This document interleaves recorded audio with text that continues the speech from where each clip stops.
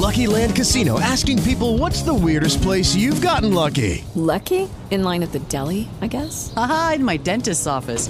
More than once, actually. Do I have to say? Yes, you do. In the car before my kids' PTA meeting. Really? Yes. Excuse me, what's the weirdest place you've gotten lucky? I never win and tell. Well, there you have it. You can get lucky anywhere, playing at LuckyLandSlots.com. Play for free right now. Are you feeling lucky? No purchase necessary. Void where prohibited by law. 18 plus. Terms and conditions apply. See website for details. But I recently got into like one of my favorite television shows from when I was a kid, which when I was a kid, I had a bed. After this cartoon, I had my, like you saw John Tavares' bed, mine was this.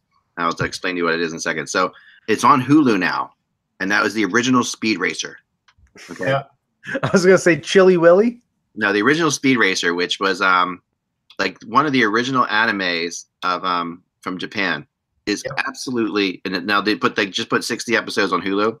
Very addictive song. Go Speed Racer. It's horrible though. Racer, but it's addictive. That part of it is really good, right? Like that's the hook of the song. The rest of it, that's what I'm telling you. The rest of it, oddly, like it's translated from Japanese to English and doesn't rhyme in the worst possible ways. Like it's setting up to rhyme. Yeah. And the word that should rhyme with, and then it just throws another word in there. That kind of thing. You know what's funny about the Speed Racer thing? I literally just purged, and I've got a box full of like DVDs and VHSs and stuff that we're getting rid of. And I've kept box sets and stuff, and I kept the Speed Racer box set. I would not let them go. Yeah, I wonder how many episodes there were made. Like I'm not sure if there were 60 made, but it is the funniest thing. Like, hey Kevin, Racer X. I was a big Racer X fan. We're live, so I'm just talking about for a second my Just to be honest, I hated Speed Racer. I liked Racer X. Well, Racer X. So I've gotten in watching Speed Racer on Hulu right now, which is one of my favorite things as a kid. I had a Speed Racer bed, a Speed Racer comforter. And the whole 9 yards. But Racer X, who is, no spoiler alert. Can you spoil something that came out, a cartoon that came out in 1960? No, there's no spoiler alert. All right, so spoiler alert is Racer X is Speed Racer's brother. Right. And it's reminded of you in every episode. Like, right. Racer X, who Speed Racer does not know is his long lost brother. Every time Racer X is mentioned, Trixie, who's his sister, well, I thought was his sister, but actually is his girlfriend. I remembered it as his sister. It's the opposite of Star Wars. Princess Leia. I remember being into Trixie as a kid. Like, this came out in 1968, so that's what the year I was born. Wikipedia has it at 52 episodes. They don't have 60. So 52. So that's all. I think that's how many episodes are on Hulu now. And possibly if you've ever seen the movie Speed Racer, it's horrible. It's horrible. It is possibly the worst reboot. But I implore you guys out there. My challenge for everybody out there: if you have Hulu, is to watch a couple Speed Racer episodes, and you will just absolutely lose it and how hilarious it is in retrospect. Like, because there's a lot of anime fans. Like my son, a lot of his friends are into anime big time. That's like a big thing for young kids to be into nowadays. Yeah, this was my first introduction into any kind of anime. Right. But this is where anime all began. Like this is the beginning of anime. And all the weird things that you might love about anime now, like the ironic laughter at times that doesn't make any sense. Yeah. That comes from Speed Racer too. It's like, Speed, if we crash this car, our family will be ruined, and we won't be able to afford food forever. And everybody just goes, ha ha ha. The strangest things. Like you wouldn't. It just doesn't make any sense. It's hilarious. It's absolutely worth watching on Hulu, and you'll crack up. And I mean, like I said, Trixie was everything for me. Like she was my first crush on television. Oh yeah. Oh yeah, Trixie was. Yeah. I was probably 4 or 5, but that's when you knew. I think parents knew they had a heterosexual. Okay. I think. Go ahead, Peter. I was going to say anime. My first introduction to anime was the classic, and it only had 2 seasons. Star Blazers. Oh my god! I was just about to. Wait, all right, so hold on. Before you go into Star Blazers, I'm going to play a second of the theme song. Here we go. Oh, the Speed Racer? Yeah. Oh, yeah, this is well worth it. Notice how it doesn't rhyme and should. I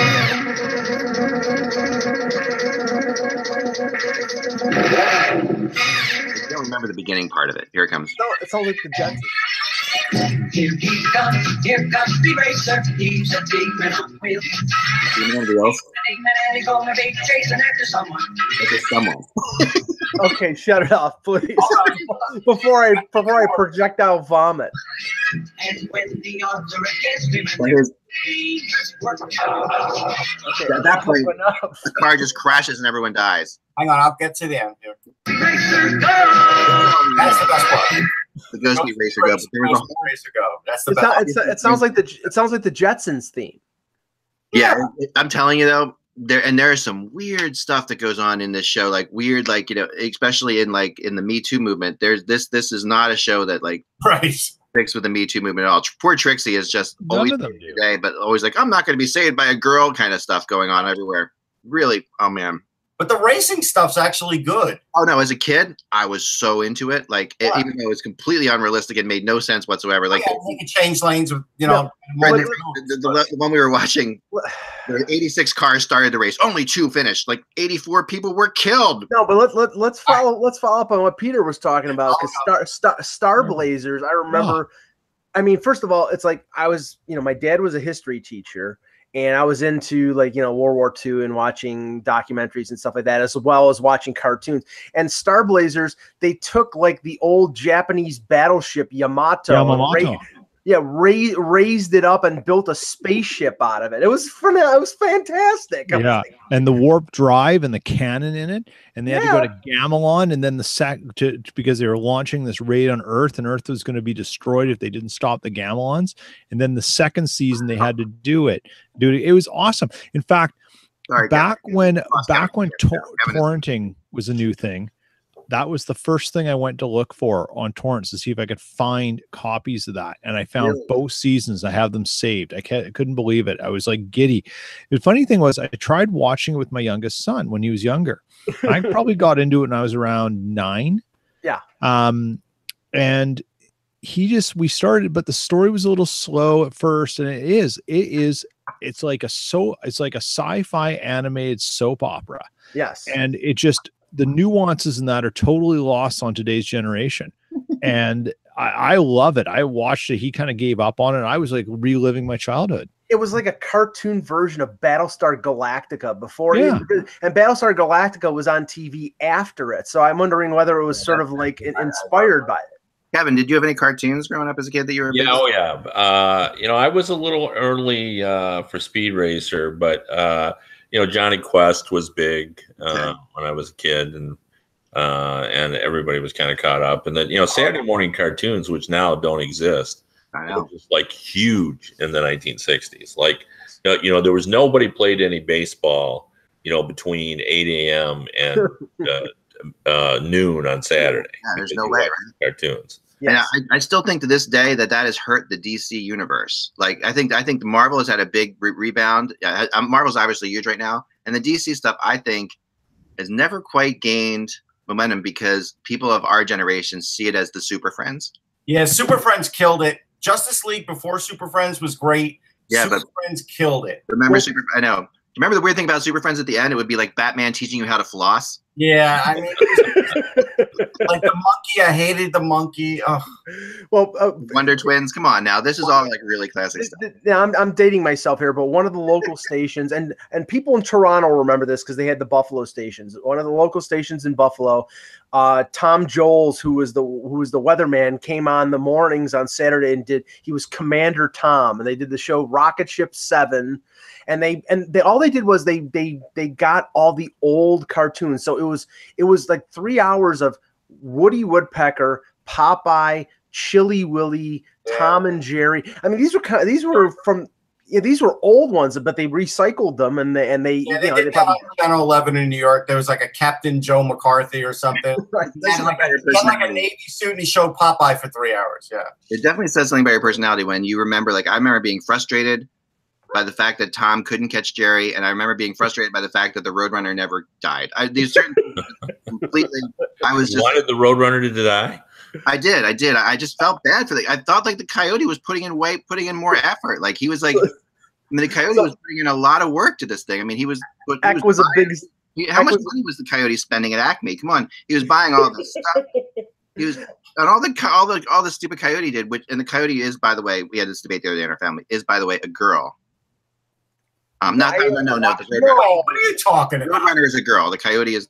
Yeah, the Roadrunner was. Yeah, yes. There's a lot of debate about that in our family. I don't know. Well, Tweety Bird was a girl bird, and Sylvester was a boy cat. All right, now we need to start the show. Let's start the show. Yeah, because the chat room is going ballistic. I'm sorry, guys. Just had to share that with you. All right, we will just go. Hello, Hockey World. It's Tuesday, August 14th, 2018. I'm Woody. I'm Michael Agello. I'm Peter Tessier. I'm Russ Cohen from Sportsology. I'm Kevin Allen of USA Today Sports. And I am Eklund, although my kids tell me I laugh like Muttley. No, you don't. No, you do. Actually, I agree with your kids. You actually do. I didn't think you did. There we go. And you're watching the HockeyBuzzCast on HockeyBuzz.com. This is the podcast that comes every Monday through Friday all year long. It doesn't matter how hot it is outside. And we're going to get into a lot of things today, a lot of little quick hit things. We're going to talk about the Red Wings and Zetterberg and Larkin. And we're going to talk about the signing that just happened in Nashville with Ryan Ellis. And I also have some news on the Humboldt team. There's some really good stuff out there. But I first wanted to start off just really quickly with something that was brought up to me last night. And I think it is fascinating to think about the fact that, through all that's happened this offseason, how many people out there have mentioned the fact that Tyler Seguin is also an unrestricted free agent next year? Oh yeah, we've talked about it. We've talked about it, but it's like, obviously it's Dallas, but it's like not nearly to the point. And the interesting thing about the fact that he's making $5, he's only making a little over $5 right now, right? He's really underpaid. It's a very similar situation to Tavares. I mean, they're both number 91 for crying out loud. But besides that, the interesting thing that comes into play when I was talking to somebody yesterday is that they said, well, look at Dallas. They talked to Tavares. They're in on Carlson. Dallas, you would think, would put priority on signing Seguin. But how can you when you have a brand new coach? What if the new coach doesn't like him? But it's Tyler Seguin. I mean, it's like if the coach if he doesn't work with the new coach, though, then they'll trade him. If this was anywhere else, not anywhere else, but if this was in, say, 20 other NHL cities, this would be a way bigger story. I mean, this is a star player who is not look at what Carlson obviously is a star player, but Seguin is, he's not that. I mean, he's one of the top players as well in the NHL. And he's a forward, granted, but there's not even I haven't heard. Kevin, have you heard even any talk about renegotiating? Or well, I mean, I think your comment is fair, but I think everybody sort of understands what the situation is down there, and I think they will get him. But when I say that, I thought they would re-sign Tavares as well. So Seguin, they all understand the importance of it. He's thrived down there. He likes it down there. Yeah. If you follow him on social media, he's really sort of caught up and being the guy down there. So you'd guess they'd re-sign him, and I think it'll get done. And everybody likes playing for a Jim Nill team. So I know that. So I think my guess is that it's going to happen. But I don't disagree with you. I mean, if it were any other place, there'd be Dallas. Hockey is not king down in Dallas. Right. And this time of year, of course, football is huge, right? So that's right now, football is big. Well, I mean, that was the explanation too. Yesterday I wrote the NBC, more diverse schedule story, and as I was figuring out, I looked at some of the teams that weren't doing as well. A lot of teams did a lot better than they had in the past under the schedule, but New Jersey and Dallas, and I decided just to let the fans sort of sort it out and make their own comments about it. But the one thing that I would say about Dallas that hurts them is, they didn't make the playoffs last year. But more importantly is, in that marketplace, they're not even big. They have work to do. We always talk all the time about, Carolina and everything else. And, they have a solid fan base, but it's not overwhelming. Right. I know a lot of their fans, and it's definitely a cult following. There was an update July 27th that talks were ongoing. Yeah. And if you look at the situation, and Russ and I and Kevin, you were there, we sort of got a feel of Dallas when we were there for the draft. The thing is that, you look at their salary structure. Spezza's $7.5 million drops off at the end of this year, so they're not going to be up against the cap in terms of being able to afford Seguin. If Seguin is demanding over $9 million, which is probably what he's going to 9.5, maybe 10. in the new NHL where Tavares is getting 11 million, so they can afford him. It's a no tax state, and he likes it there. So I think some of the reasons why the chatter is not so much is because everybody thinks he's going to re-sign there, and I think that's realistic. Sign Tavares or Carlson. But he's not, I don't think he's the player that Tavares is. Maybe no, but had they committed that kind of money to either of those players, then what? You know, like, I mean, the fact that they were after those players makes me think that they're not sure they can get them back. Like, it makes you wonder about that. Oh, I disagree on that. I disagree on that too. Heck, you know what it is? At this time last summer, the Islanders weren't negotiating with Tavares anymore. Yeah. They've had ongoing negotiations with Seguin. Jim Nils commented about it. I think a lot more aggressive. That's a lot more. My top 3 or 3 to 5 GMs in the league. I think he's outstanding, and I completely trust him. But it just felt. I mean, so you think they could have managed to have, Ben's on a big contract. They could have gotten Tavares in on a big contract, and they can get Sagan on a big contract as well. They could have 3 like $10 million players. Yeah, I do. I mean, look how far the cap is. Right. That city can support it. I mean, that's what I wonder. It's just. I think they do okay attendance-wise. Like I said, I think their attendance is fine too. So. Yeah, I don't think I'll give them credit, and I'll give them lots of credit for lots of things. But this is a long tail of a situation down there. They're playing the long game, and they have forever. I mean, and since they came in, the first All-Star game I covered was in Dallas, and I covered that one. And and to me, I was blown away by, and they took us to see the youth hockey program and all that stuff, and I was just blown away by the youth. And that tells you that when those kids grow up, they're all going to be fans. That this is a long game. This is a really long game, and they already have a player that in Seth Jones, right, who came out of that program. Yeah, Dallas is 15th in the league in attendance, 18,110 a game, 97.7% occupancy. That's good. No, that is really good. Okay, so I guess Seth Jones came out of Colorado. Came out of Colorado. I thought okay. Yeah. Tyler Myers was out of Texas, I believe. I thought there was a defense. I thought it was okay. Yep, you got it. Yeah, you're definitely right. Colorado, of course, we knew that. Anyway, that was my little thought on that. But let's move on. Brian Leach was born in Texas, but nobody cares because he grew up in Connecticut. Yes. Yeah, even Tyler Myers, I think, moved when he was like 10 to Calgary, 10 or 11, something like that. So we had an NHLer yet, Russ, out of the Texas system? Oh, no, there are. I mean, I know Max Gildon, who just got drafted, I believe, is from Texas. But no, I'm forgetting somebody really good. Hold on. I mean, we must have some good. I mean, you can only imagine that it's going to get better and better and better, right? So, the coaching has to improve first, and then everything goes from there. I mean, Seth Jones was born in Texas. Was born in Texas, right? Okay. Yeah, I think it was when his dad was playing for the Mavericks. It was. There's somebody else though. A lot of guys were born in Texas. I thought he played youth hockey in Texas. I guess not. So moving on to Ryan Ellis. There's 2 guys, Blake Coleman, Stefan Nason. Those are the 2. We haven't had, obviously we have the Arizona, we have the big guy out of Arizona, but we haven't yet had the big guy out of Texas then. Let's talk about Ryan Ellis, because Ryan Ellis's contract just extended just a half hour before the show. This is, Ryan Ellis is a huge player. A lot of people suspected, what's Nashville going to do with Roman Josi coming up? That's a huge issue because, he's going to make more.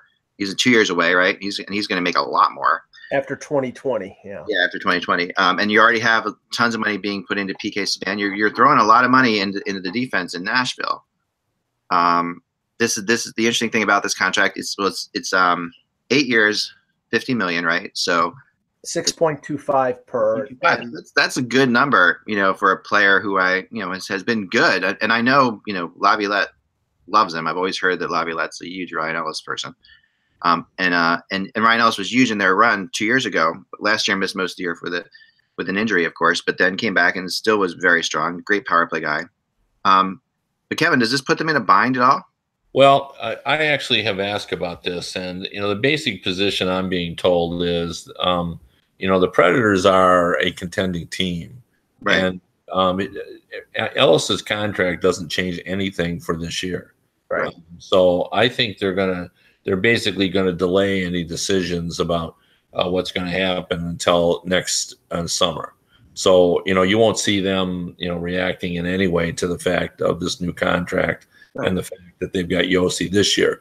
But I think next summer they'll have some decisions to make because they're obviously going to pay him as well. They're paying Subban.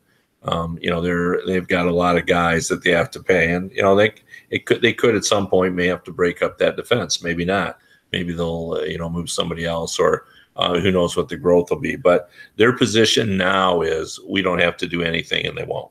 Well, good. Peter, tell everybody what you were telling us before the show regarding his contract stat, or the no trade, no move.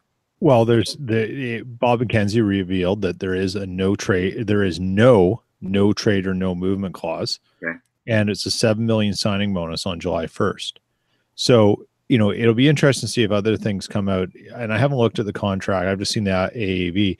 I don't know if there's lockout protection in it in any way, shape, or form, but obviously $7 million signing bonuses, some security. The thing about this is that, we talk about the Preds and are they in trouble? Now, let's not forget, and maybe someone mentioned already, but $7 million of Peke Rinne comes off the end of the season too. And that's going to be a big amount of freedom if they choose not to re-sign him and move in a different direction. And I believe, depending on what happens this season and what they do in the playoffs, that'll be a big determining factor for Poile. And it might be a decision that's really easy to make. Well, I don't know, because again, what's going to clog up that decision is Dante Fabro. Apparently Nashville tried to sign him this offseason. He didn't want to. He's going back to BU. He's in his third season at BU. He's a captain. He's very talented, all-around defenseman, but has really good offensive game. He's going to be looking next summer to sign as well. Or if he goes into his senior year, then you're in trouble, because then at that point, if he has a great year and he wants to be a top 4 guy somewhere, there may be nothing David Poile can do. It's setting up another Jimmy Vesey situation. But you know what? Look at yes and no. Look at the assets Nashville has. Yeah, that's so.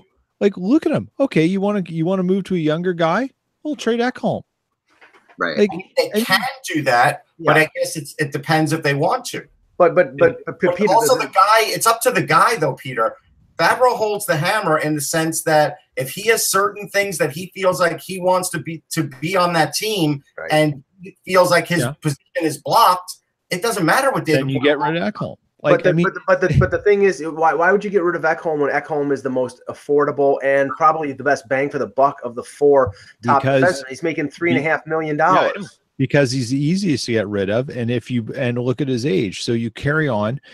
I'm not saying you should. Let's just be really clear here. I'm not saying, Ekholm's the guy you trade because he's the odd man out. It's the decision-making process here that you go through to say, okay, look at these deals. You're going to make a choice between Yossi and Ekholm. Maybe you trade Yossi and you keep Ekholm because he's got longer term on there. But there are options for Poile to get out of this if he wants to move one of those 2 guys. I'm not saying he should. And the strategy and the long-term decision is to get Fabro into play, is to do this because this unhinges the logjam.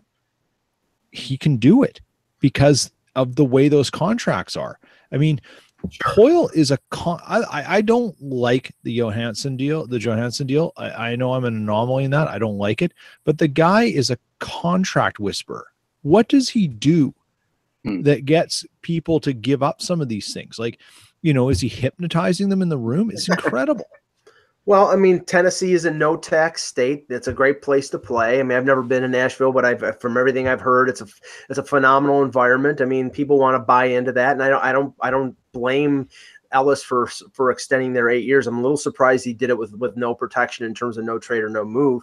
But they actually have a window of 2 years because, until Yossi becomes a UFA, they may keep the group that they have. And then the guy that might be the one to go, it could be PK Subban because he's $9 million and, I think he'll be 30 at that point, and it'll only be 2 years, and some teams would be willing to take a Subban for a 2 year shot at things. But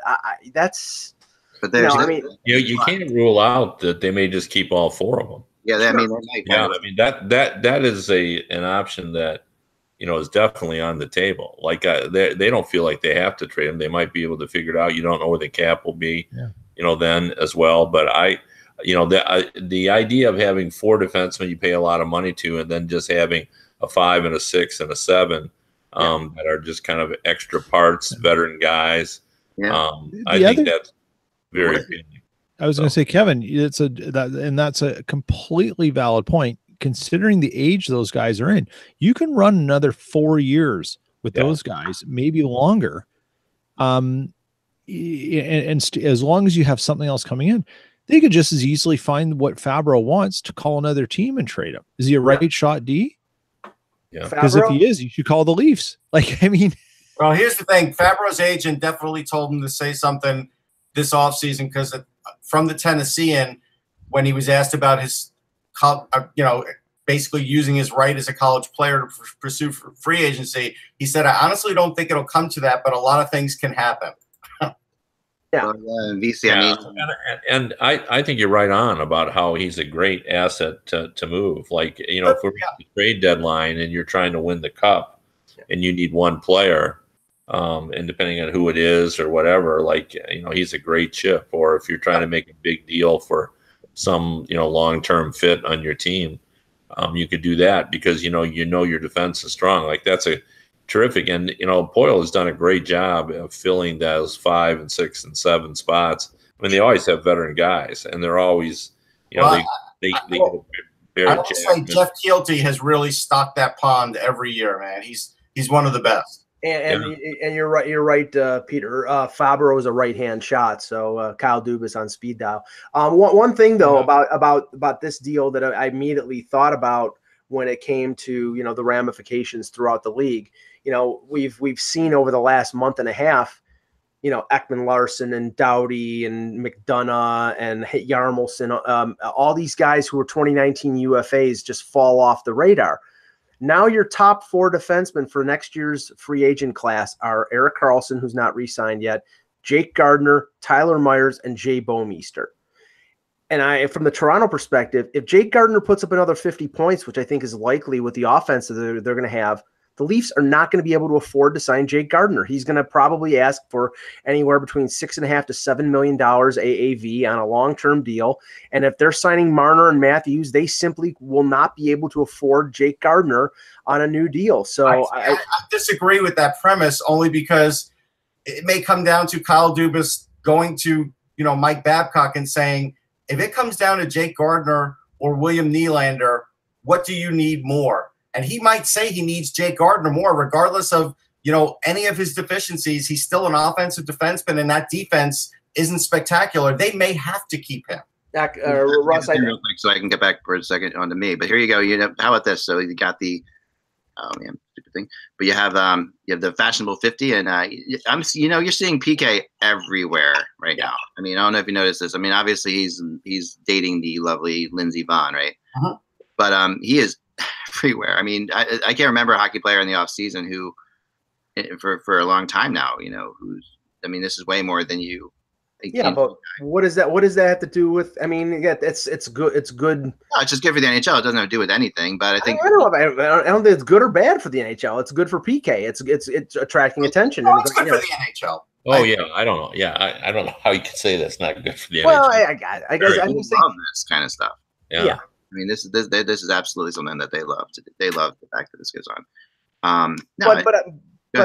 But I do think that just to finish the point with Russ is that I honestly with Toronto it's going to probably be, is Timothy Liljegren ready to step in the NHL? And if they think he's ready next year, then they probably either let Gardner go or they trade him at the deadline. I just don't think they're going to do the same mistake that they did last year with not trading James Van Riemsdyk at the deadline. So that'll be something that we'll watch all year.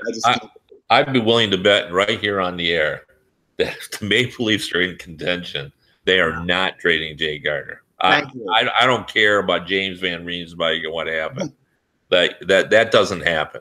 Yeah. Historically, naming a contending team that traded away their number one offensive defenseman thing. Just give me one. That's all I'm asking. It's insane. I mean, it's St. Louis Blues and Kevin Shattenkirk. I'm willing to bet right now, Mike. I'll bet whatever you want to bet. Okay, well, I'll pay for dinner the next time. There's no way. There's no way. That's the bet. Okay. That's the bet. They're not trading Jay Gardiner. No, there's no way. I mean, you definitely lose him. You get the cap space at the end of the year that he gives you, and that's then you go for a run. You make a run for it. You were smart to bet with Mike, Kev, because never pays up. But. That's not. Eck has owed me like 10,000 cookies, and he's never paid. Guys are pathetic. It's not true at all. You know that. All right. So, yeah, no, I agree. And that's the long debate we don't have to get into again. But I'm with you, Kevin, 100% on that. And I've argued that point before. And I think they did the right thing in keeping James Van Riemsdyk, too. I didn't think they should have traded him. It's just stupid. They were a good team. They had a chance. Anyway, we're good down this road. We're not going to win the Stanley Cup. So let's stop that. Too many times down this road. Let's talk about the Red Wings because a couple things happened in the last week or so. And first of all, the Larkin signing, which I thought was a solid number for one of my favorite young players. This is the question I have for Kevin. It's like we did our little game a couple weeks ago where we were guessing, what Larkin was going to get and how long of a term. And I think everybody on the panel said 7 or 8 years. And I think when we were talking about Larkin with you the last time, we thought it was going to be, a lengthy deal, and he only got 5, and there's a no trade clause at the end of the 5 years. That's reminiscent of Stamkos and of Tavares and of Kane and Taves out of their ELC. And it doesn't connote the security that I would have thought that either Larkin or the Wings would have wanted on an extension. I think this has everything to do with the fact that Larkin knows that he has potential to be the leader and the key guy on this team. And, he'll want a big, contract, at the end of this. And I think he's confident he's going to get that. Don't forget he's a native Detroiter. Yeah. This is his city. Most everyone is predicting he'll be the captain of this team. And I think this gives him just kind of an option of hitting another, home run contract as well. And, the Red Wings get 5 years, which is enough for them to know if he's going to be, in the same category as an Eichel in Buffalo or, even Matthews. This is what I would say about Larkin. Like, I think he's as important to Detroit as Matthews is in Toronto and Eichel is in Buffalo. Now, is he that talented? He may be just a little short of Eichel in terms of ability, but he's a very skilled player, and he has some intangibles that I think put him even better. He's a very natural leader. People like him. They respond to him. There's a charity game going on here in Detroit for the Jim Johansson Foundation and for a scholarship fund for his kid. And it's really on the strength of Dylan Larkin's personality that this has come together. When Larkin calls people and asks them to play, they respond to that. He's very, very likable. So I think this is a win-win for both player and team. I think the Red Wings are happy to have the 5 years, and now they can watch him grow. And if they got to pay more at the end of it, I think they're fine with that to keep him around. And I think for Larkin, he's going to get enough money. He'll still be a rich man, and he's got the option if it turns out he is a superstar, a guy that contends for the scoring title to hit, maybe get a double-digit contract at the end of it. I think to me the most interesting story in Detroit right now is Zetterberg, though. The Zetterberg situation is really fascinating to me. Here's the issue that I think is at the heart of this, is that Zetterberg has played now all the games, but I was told 3 years ago by a Swedish writer who knew Zetterberg well and knew, the particulars, that Zetterberg's back is so bad that he could easily get any doctor to say, you shouldn't be playing. Another player, an ex-Red Wing, told me that Zetterberg's back is worse than Cronwell's knee. Wow. And that Cronwell basically is playing on one knee. Yeah. So the thought is that, and Zetterberg now has this contract, of course, that is getting to the part where, is it 1 million this year or no? It's I just looked it up. 3.35 for this year, then 1 million the next 2 after that. Yeah. So there had been thought, even 3 years ago, that when he gets down to these numbers, that it's just not going to be worth it to him financially to kind of stay on. But the key is, from the Red Wings perspective, is that thought that any doctor who looks at his x-rays. Now, the other element to this that hasn't been talked about too much is by the end of last year, he wasn't practicing at all. In the second half of the season, He did no practices. He only played the games. So it was getting worse. He did play all the games. And now we're hearing that he's had a bad off season, that things haven't gone well. He hasn't been able to train like he has in the past. So when you factor all that in, it almost sounds to me as the Red Wings are trying to tell everybody they feel he's not coming back. And now, Zetterberg might not. Question, Kevin, is this contract one of those deals that cap recapture? Is it considered like the Luongo deal, like the other deals, like Shea Weber's deal? Because if I looked at the breakdown here, it was mostly in the $7.5 to $7.75 million range for the first 9 years of the 12-year deal, and then it dives down. So I don't know whether, like, is it going to be one of these deals where he gets traded like Pavel Datsyuk and he's on LTIR, or can they just let him retire, or what is? Well, he won't. I think they're going to try to. I don't know how this all works either because I haven't even looked at it yet. But I think they're going to try to put him on the. I don't think he will retire. Okay. I think they're going to say that. He'll look again at the end of the season or whatever. And then they'll put him on long-term IR is what I think.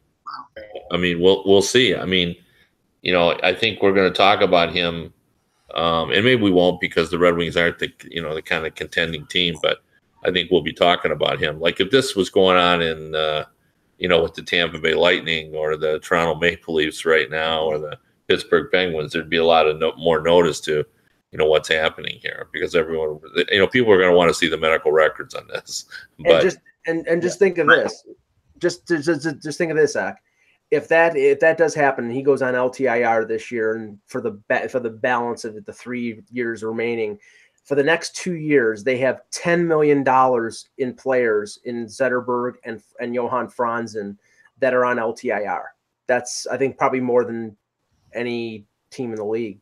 Yeah, I would say it has to be, right? I mean, it's got to be pretty close. I mean, that's an amazing. It really is an amazing.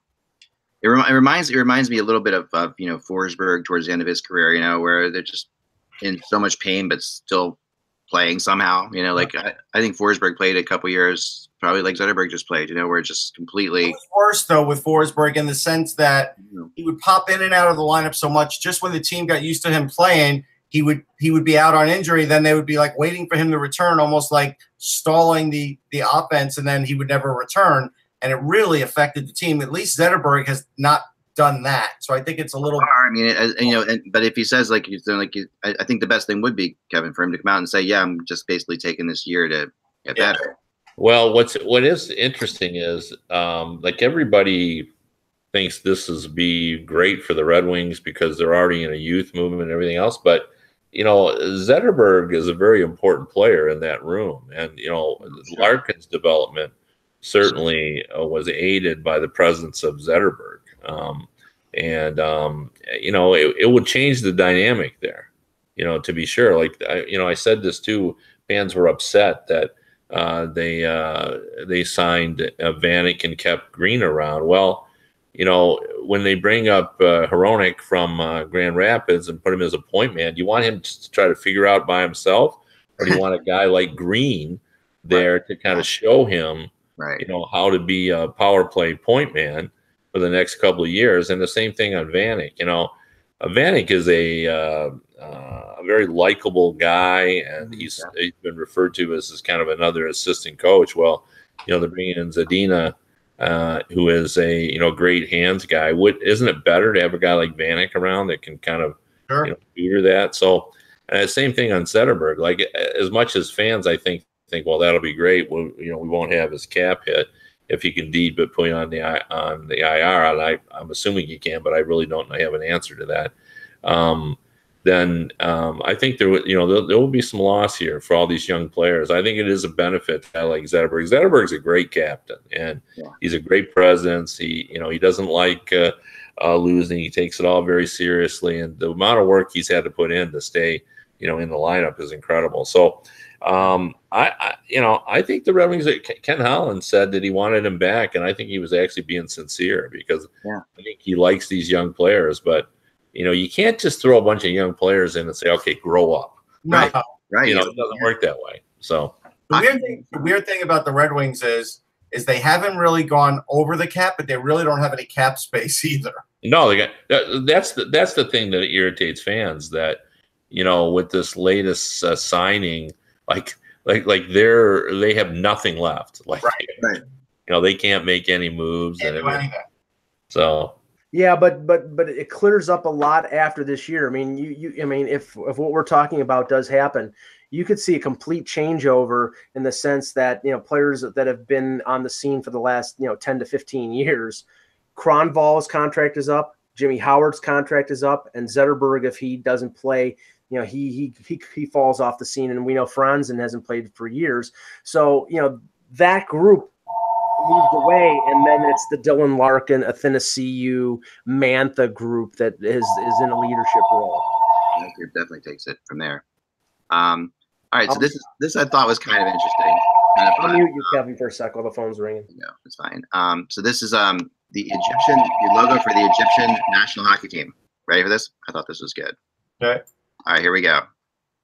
This is I think this is pretty awesome. Okay, this is like I love when this is the Egypt ice hockey. Wow. Team, which, first of all, is the fact that there is an ice hockey team in Egypt at all is. Well, United Arab Emirates has a team. I heard Ramses 3 is a heck of a goalie. There you have it. What's the team? What's the team name? The Alexandria King Tuts. I just like it. I like it. I think it's pretty good. Yeah. So this is the next thing was the Humboldt. So this is kind of interesting. So I saw this and I just thought obviously the Humboldt experience, just such a big deal last year, such a horrible experience for everybody involved. And at the same time, there was a lot of so much love throughout the league and going, not just in the NHL league, but just everywhere. Everywhere there was hockey. Anywhere you went to a youth game, you went to a college game, you saw this, any hockey at all. This was something that we just kept going and going and going. And this was so this is what was posted, and I'm going to read it to you. I'll show you it. So hopefully you can see it, but I'm going to post. This was what posted outside the board, outside I guess it was the team entrance, the player entrance. So I'll read it to you since it's too small to read. It says, "Another year on the ice for the fallen Broncos. As you look over the boards this year, you'll see 10 numbers painted onto our ice. Each is the jersey number of a victim of the Humboldt bus tragedy. We are not putting these numbers there for the fans or for the hockey parents. We put them there for the 10 guys who suddenly lost their lives on the way to a playoff game. And as a simple reminder, the rest of us, that we will never really know when our last shift will be. Play hard every shift," and that's from Humboldt Strong. So I thought that was really well done. Oh, I like it. I thought that was really cool. Yeah, I like it too. And it's a really classy thing, and how they went about, just doing it and saying this is for just for these kids, for these players, and keeping them on the ice. It's got a cool symbolism to it overall. Kevin, I'm sorry if anybody wants to comment on that. Go ahead, Mikey. That's all. No, I didn't want to move on until if anybody wanted to say anything. All we have to say. It's great, and I just think Humboldt's. Our hearts still go out to them, and they're handling it really, really well. Yeah. Kevin, I know that you wrote and you mentioned earlier about the new Wednesday night schedule for NBC, and I sort of found it humorous because I looked at the schedule and obviously, they're going to focus on U.S. markets, but with Tavares now in Toronto and Matthews there, Toronto was on twice on NBCSN and the outdoor game in Annapolis. So they were on TV nationally in the U.S. 3 times. I looked; they've increased it to 4. So I'm not, Winnipeg is on there and they weren't on at all last year, and they're one of the more exciting teams in the league. But 5 times, one more than the Leafs. Really? They were on 5 times, really? Well, wow. That's what happens when you make the conference finals, Mike. You actually get some exposure, and people realize that they're a fun team to watch. I'm talking strictly regular season, because playoffs everything was on. But that's why, because they made the conference finals. Everyone got a good look at them. Yeah. They played 3 U.S. teams: Minnesota, Nashville, and then Vegas. Right. People got to look at them. They want to see more. Yeah. and the Leafs were on against Boston. But I'm saying in the regular season, there was one game in Buffalo, and there was another game, I think it was the Rangers, and that was it. And then the outdoor game. And I'm just saying, it's like, I still think the focus there is on Chicago, Boston, New York, Philadelphia. People were complaining about it. There's no question. Well, yeah, but I mean, I've had this discussion with some of my readers. Like, what did you think was going to happen if they wanted to do diverse? That they would suddenly going to reverse it? Right. Like, I was talking to the Predators about this, and they were one of the big beneficiaries. They're going to be on more, but Minnesota will be on more than them. Minnesota is also increasing, and then their wonder is, or at least some of the fans, and how could they be on fewer times? Because as much as this was a concerted effort to try to bring more diverse collection of teams into the schedule, it wasn't they were going to turn it upside down. Like the Washington Capitals are still on Wednesday night on 8 times, and the Penguins 7 times. Right. I mean, they're still going to put the major markets on, but as the Predators said to me, they looked at it pretty well. The group of teams that were excluded is now greatly reduced. Now I thought the teams that really had a legitimate beef were the Devils with Taylor Hall, who had no love whatsoever. And of course the Dallas Stars. And, it's funny, we had just talked about the Dallas Stars before about, their issue is, they've got some stars and they're fun to watch, but, they're in Dallas where their television numbers aren't all that strong. So, NBC still has to pay homage to the bigger markets. That's never going to. The problem is too, Kev, with the Dallas Stars, and I've talked to Marty Turco about this a few times, and he really disliked that time zone factor with Dallas, and it is hard to sort of match it up. Like if you are going to match up a Dallas game for the East Coast to watch, what time are you having the fans show up there for the game, right? I mean, it's going to be a weird time. Yeah, it's just. They're never going to be. It's never going to be perfect, but it is. I think it's better. It's a better deal than it was. Can I be the mic in this discussion for a second? I'm going to throw this out there and into my conspiracy theory about this whole thing. I think this is about selling center ice package, because that was the first thing I thought of when I saw it. Okay, you have because certain games definitely they get bigger ratings. Like Pittsburgh, Philly always gets huge ratings no matter what. The Rangers, Islanders, that'll do well. Chicago, Detroit, these games will do well, no matter where they are, right? But when those games are always on, when the big game, like when you look at what you're buying the center ice package for, when every big game is on NBC Sports Network, so the center ice package becomes something that you're buying just for if you're like a transplant, you're trying to follow your team from someplace else. Right. But I mean, there have been times, to make this, like if the Penguins are playing, say Penguins are playing the Capitals and they're not on nationally. Suddenly that's a game that people are like, oh, it's on the center ice package. Maybe I'm going to buy the center ice package now because of a couple games on there that I see that I really want to watch. But I don't think they left the counter programming to be that good for the other thing, because NBC would complain because they're paying the most money. Yeah, they really are.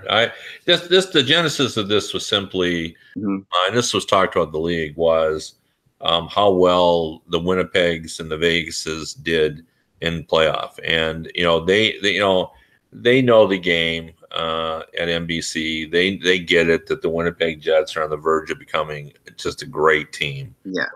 And they know the Maple Leafs now are instantly among the Stanley Cup favorites. They see even the Arizona Coyotes are getting better, and the Vegas Golden Knights. I even wrote this in my story. It was the highest. The final was the highest. The game 5, I think, was I forget now, second or third highest rated game ever. Wow. Something like that. For network. I mean, they did really well. The average was almost 5 million people, watched, the Stanley Cup final, and they just feel like they've got to just kind of show some of these markets that ironically, people complain about, how many times did we hear about, I'm tired of seeing the Vegas pregame show. I want to repeat what I've said on that consistently. I never understood that because, and I use the example of the Detroit Tigers. I watch them play. I know they don't start till 7:10 is first pitch, right? And I don't turn it on until 7:10. Like right. I don't watch the pregame. I don't need to know it. I know enough about the team, right? So I don't understand why people just don't tune in at 8:24. Exactly. At the start of each series in my house, we actually watched the beginning of a Vegas series because we knew there was going to be a little show involved. Like I thought it was cool. It was great. It was great. So. What I was like, my wife's like, oh man, what time are they going to do what time are they going to do the pregame show? What I also think might be at work here from the NHL perspective is with the CBA expiring in 2022, and I think the NBC deal expires the same year. There's an opportunity here with the expanding in teams like Winnipeg and Toronto, as you're saying, Kevin, for them to get like the NBA and get another television package. Like the NBA's got ABC and ESPN, but they also have TNT. So what's to say that, there's not an opening here for ESPN to come in and get a Sunday night or Monday night NHL game of the week. And that's additional income that the NHL can generate. And they have teams more than just the Pittsburghs and the Washingtons and the New York Rangers that stations in the U.S. will be willing to put on their airwaves. Yeah. Nothing. But what about the center ice package again? I mean, this is something that they don't care about. Well, they've never really hit it hard. Aren't you always amazed at how they don't really advertise that much? Sure, they really don't. I've never understood that, to be honest. I think the reason they don't advertise it is because they are a little bit embarrassed about how the thing plays out. Because when you get to the playoffs, it becomes almost a non-factor. Yeah, it is a complete non-factor because every game, like in the States, in Canada, every game is on Sportsnet, 360, whatever, the different stations. And in the US, it's on CNBC, MSNBC, or whatever. It's all the NBCs and the Golf Channel. The blackout stuff, they get hounded by, Well, but that's true in all the other ones, and yet they advertise the heck out of those. No, you're right. You're right. They offer a free week or a free couple weeks at the beginning of the season and in the middle of the year, because I've been a center ice subscriber for years because I don't get all the Maple Leaf games but the pet peeve that I have is the fact that if you're paying what you're paying, you should be able to watch the game on the broadcast that you want to watch. And if you're watching it on DirecTV or on Game Center Live, you can watch the Winnipeg broadcast or the Toronto broadcast. On center ice, if you're on a cable subscription like I am and they have Spectrum, they only have a certain amount of channels. So you'll more than likely, when it's Toronto, Nashville, get the Nashville broadcast instead of the Toronto broadcast. Yeah, the only thing that bugs me about it is the games on the NHL network, they get completely blacked out. And so you can't watch it on a mobile device or something else. And that's a little limiting. But other than that, I think it's great. Yeah, I think that they've done a lot. The technology's caught up and saved the NHL from itself on a couple things. Obviously. Even the owners like James Dolan, who were withholding HD when they switched over for the MLB ban, didn't do that anymore. So I was thankful for that. I know. I love when you can only watch a game in SD nowadays. You see that? That's just the most. That was the case for a while. I know. It still is. Last year, there were a couple times when that was the case. It still is. They only have 8 channels that are high def, and the other 3 or 4 are SD. So I can watch. That's ridiculous, by the way, because it's no different for them to make. And they used to be it's just a small money thing that they're trying to save money on. It's like watching a hockey game through the bottom of a Coke bottle. I know. But we all grew up on that. We all watched that way forever. It wasn't that bad. I remember go back to holding the antenna, trying to bring in Channel 9 Canada to watch Hockey Night in Canada. So that was me with Channel 9 out of New York, man. That was trying to get the Rangers out of New York on Channel 9, and just I did that with TV and with radio, Kevin. To try to listen to St. Louis Cardinals games on KMOX in St. Louis, and on a summer night, I was the human antenna sticking out my hand. It's one of my fondest memories is trying to watch the movie Pork Chop Hill out of a Canadian station and standing up, 2 feet in front of the TV, holding the antenna. Wow, Yeah. I watched that movie. I mean, we're totally spoiled. Yeah. And we have to sort of remember that. But you know what? Unfortunately, your new audience has never had that experience, and you have to cater to it. And that's probably the biggest problem with it. I think one of the problems, and Kevin, you may have some insight in this, and Eki too, is the NHL is still figuring out how to manage digital rights. They've got an idea, but they maybe don't have the right partners, or they haven't found the right solution where they can go all in a certain direction. I know one of the criticisms has been the partnership with MLB doesn't quite deliver what they thought it would be. And that's an issue. But I mean, if you buy Game Center online, you should be able to watch with relatively small delay the game you want. That's really what the standard should be. And I don't know if they found the right partner or the right solution, or what they're trying to do with Game Center, because there's a lot of other data that comes with that game. And if you actually need it, and that might make some stats guys go bonkers because they're scraping all the data, but could you maybe make that a second tier service so that if you want the data, Peter, don't give many ideas, please. and just to illustrate that point, Peter, I was at the Air Canada Center at live watching a Leaf game and said, okay, let's go on to Game Center Live and see how far behind the play is. It was 1.5 minutes in game time. I actually like that, and whenever I'm in the press box, I do that on purpose because I can know it's 1.5 minutes behind, so I have it on, and that way I can sit there and if something happens. But if you're watching at home, that's inexcusable. In this day and age in Twitter, where everybody's like live tweeting everything that's happening, yes, I agree. Technologically, it should be live. It should be as close to being maybe a second or two delay, because there's no reason for it to be that far behind it. I think it's all it is that MLB BAM is not putting the money into the technology, and that's inexcusable. Right. And one thing before we go, I mean, I think that also I've always predicted this, Peter, and I've said this before, that the way this is heading is the NHL would love to not have NBC or anybody else. And they would love. I mean, they're working towards just covering themselves, right? If they could just broadcast themselves, and if they were getting enough markets and cut out all the television rights, that they could make enough money. I think I'm surprised that the NFL Network hasn't done this yet, or somebody else. That this is heading towards. I mean, they're obviously getting these huge money still from the CBSs and the NBA and the Foxes of the world, but the goal here has to be to cut out the middleman, like to just be able to do your own thing. And I got to do a guy who worked in a middleman industry and then got out of it. I understand the desire to do that, but the NHL or any league has to make a decision on, can you maximize the distribution to get the same revenue someone else can distribute it for, as well as they do right now? Are you going to be able to do what NBC or anyone else does as well as they do it? You can do it better, because when you cut them out, you cut everything out.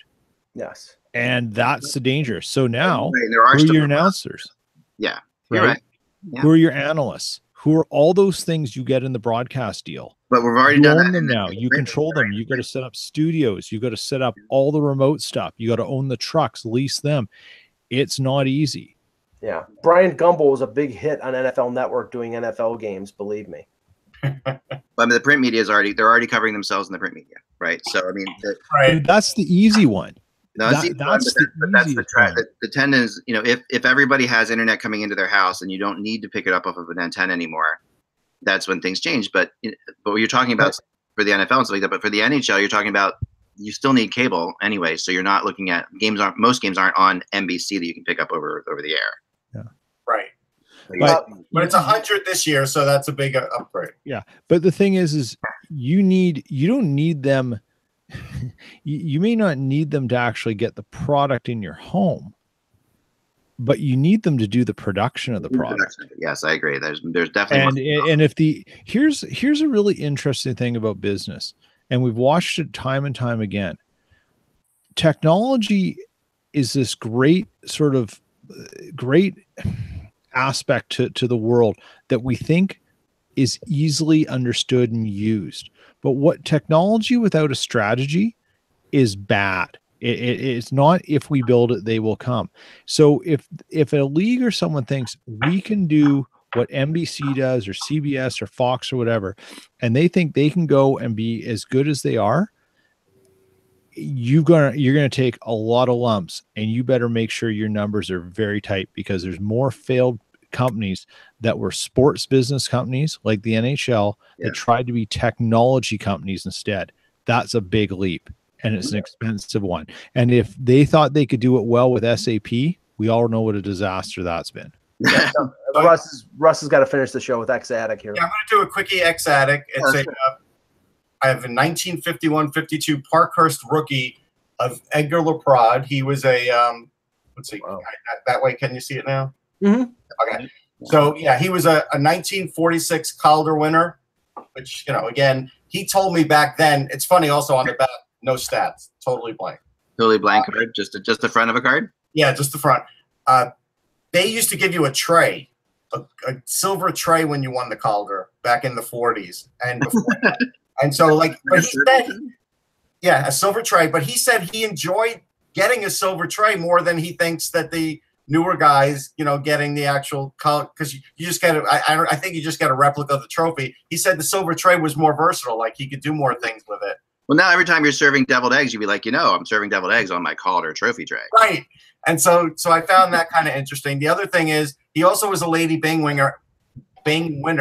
And I guess the Rangers have only had like two guys that have ever won the Calder and the Lady Bing in their careers. So that was something interesting. But the card itself, this looks like the pictures from their old practice rink, which used to have horrible ice. And so, like, it's funny with these pictures back then, what shows up, you know, there's a little bit of colorization, right? But then, like, the face is like totally black and white. Like, it's just, but these are classic cards. Like the Parkies, like these are a big deal in the collecting world. And the fact that he was already 5 years into his career before he got a rookie card is a whole other situation. I have an older one, even though it's not hockey. It's a Mark Koenig 1932 Big League Chew card. Yeah, that's nice. This is the first of all, it's not in mint condition, as you can see the nice rounded edges and the fade. But this was the year that I believe Koenig was on the Chicago Cubs bench when they played the Yankees in the 32 World Series. And the reported called shot was actually Babe Ruth pointing into the dugout, telling him to shut the you-know-what up. Yeah, shut the F up. Yeah, it's true. And but one day I'll bring on, I have like a T207. It's a 100-something-year-old baseball card. But I wanted to show up the hockey one because, like, cool. Yeah, it's really like those Parkhurst cards are fun, but it is weird that back then you had to really be established for them to make a card of you. It didn't matter if you were a rookie, where now rookie cards are all the rage. Back then, they were like, we could wait on you. Yeah, guys have rookie cards before they've even played, right? Like I mean, now that's commonplace. Yep. That's really cool. All right, well, thanks everybody for joining us. Thank you, Kevin, so much. And thanks to Peter and everybody for joining us today on this summer day. Remember, you can follow everybody on Twitter. It's @by Kevin Allen, @Mike in Buffalo, @Tessier. Nope. Teddy. Teddy. Sorry. No. At Sportsology for Russ. And we'll be back again tomorrow. Remember, without the buzz, it is just hockey. Have a good day.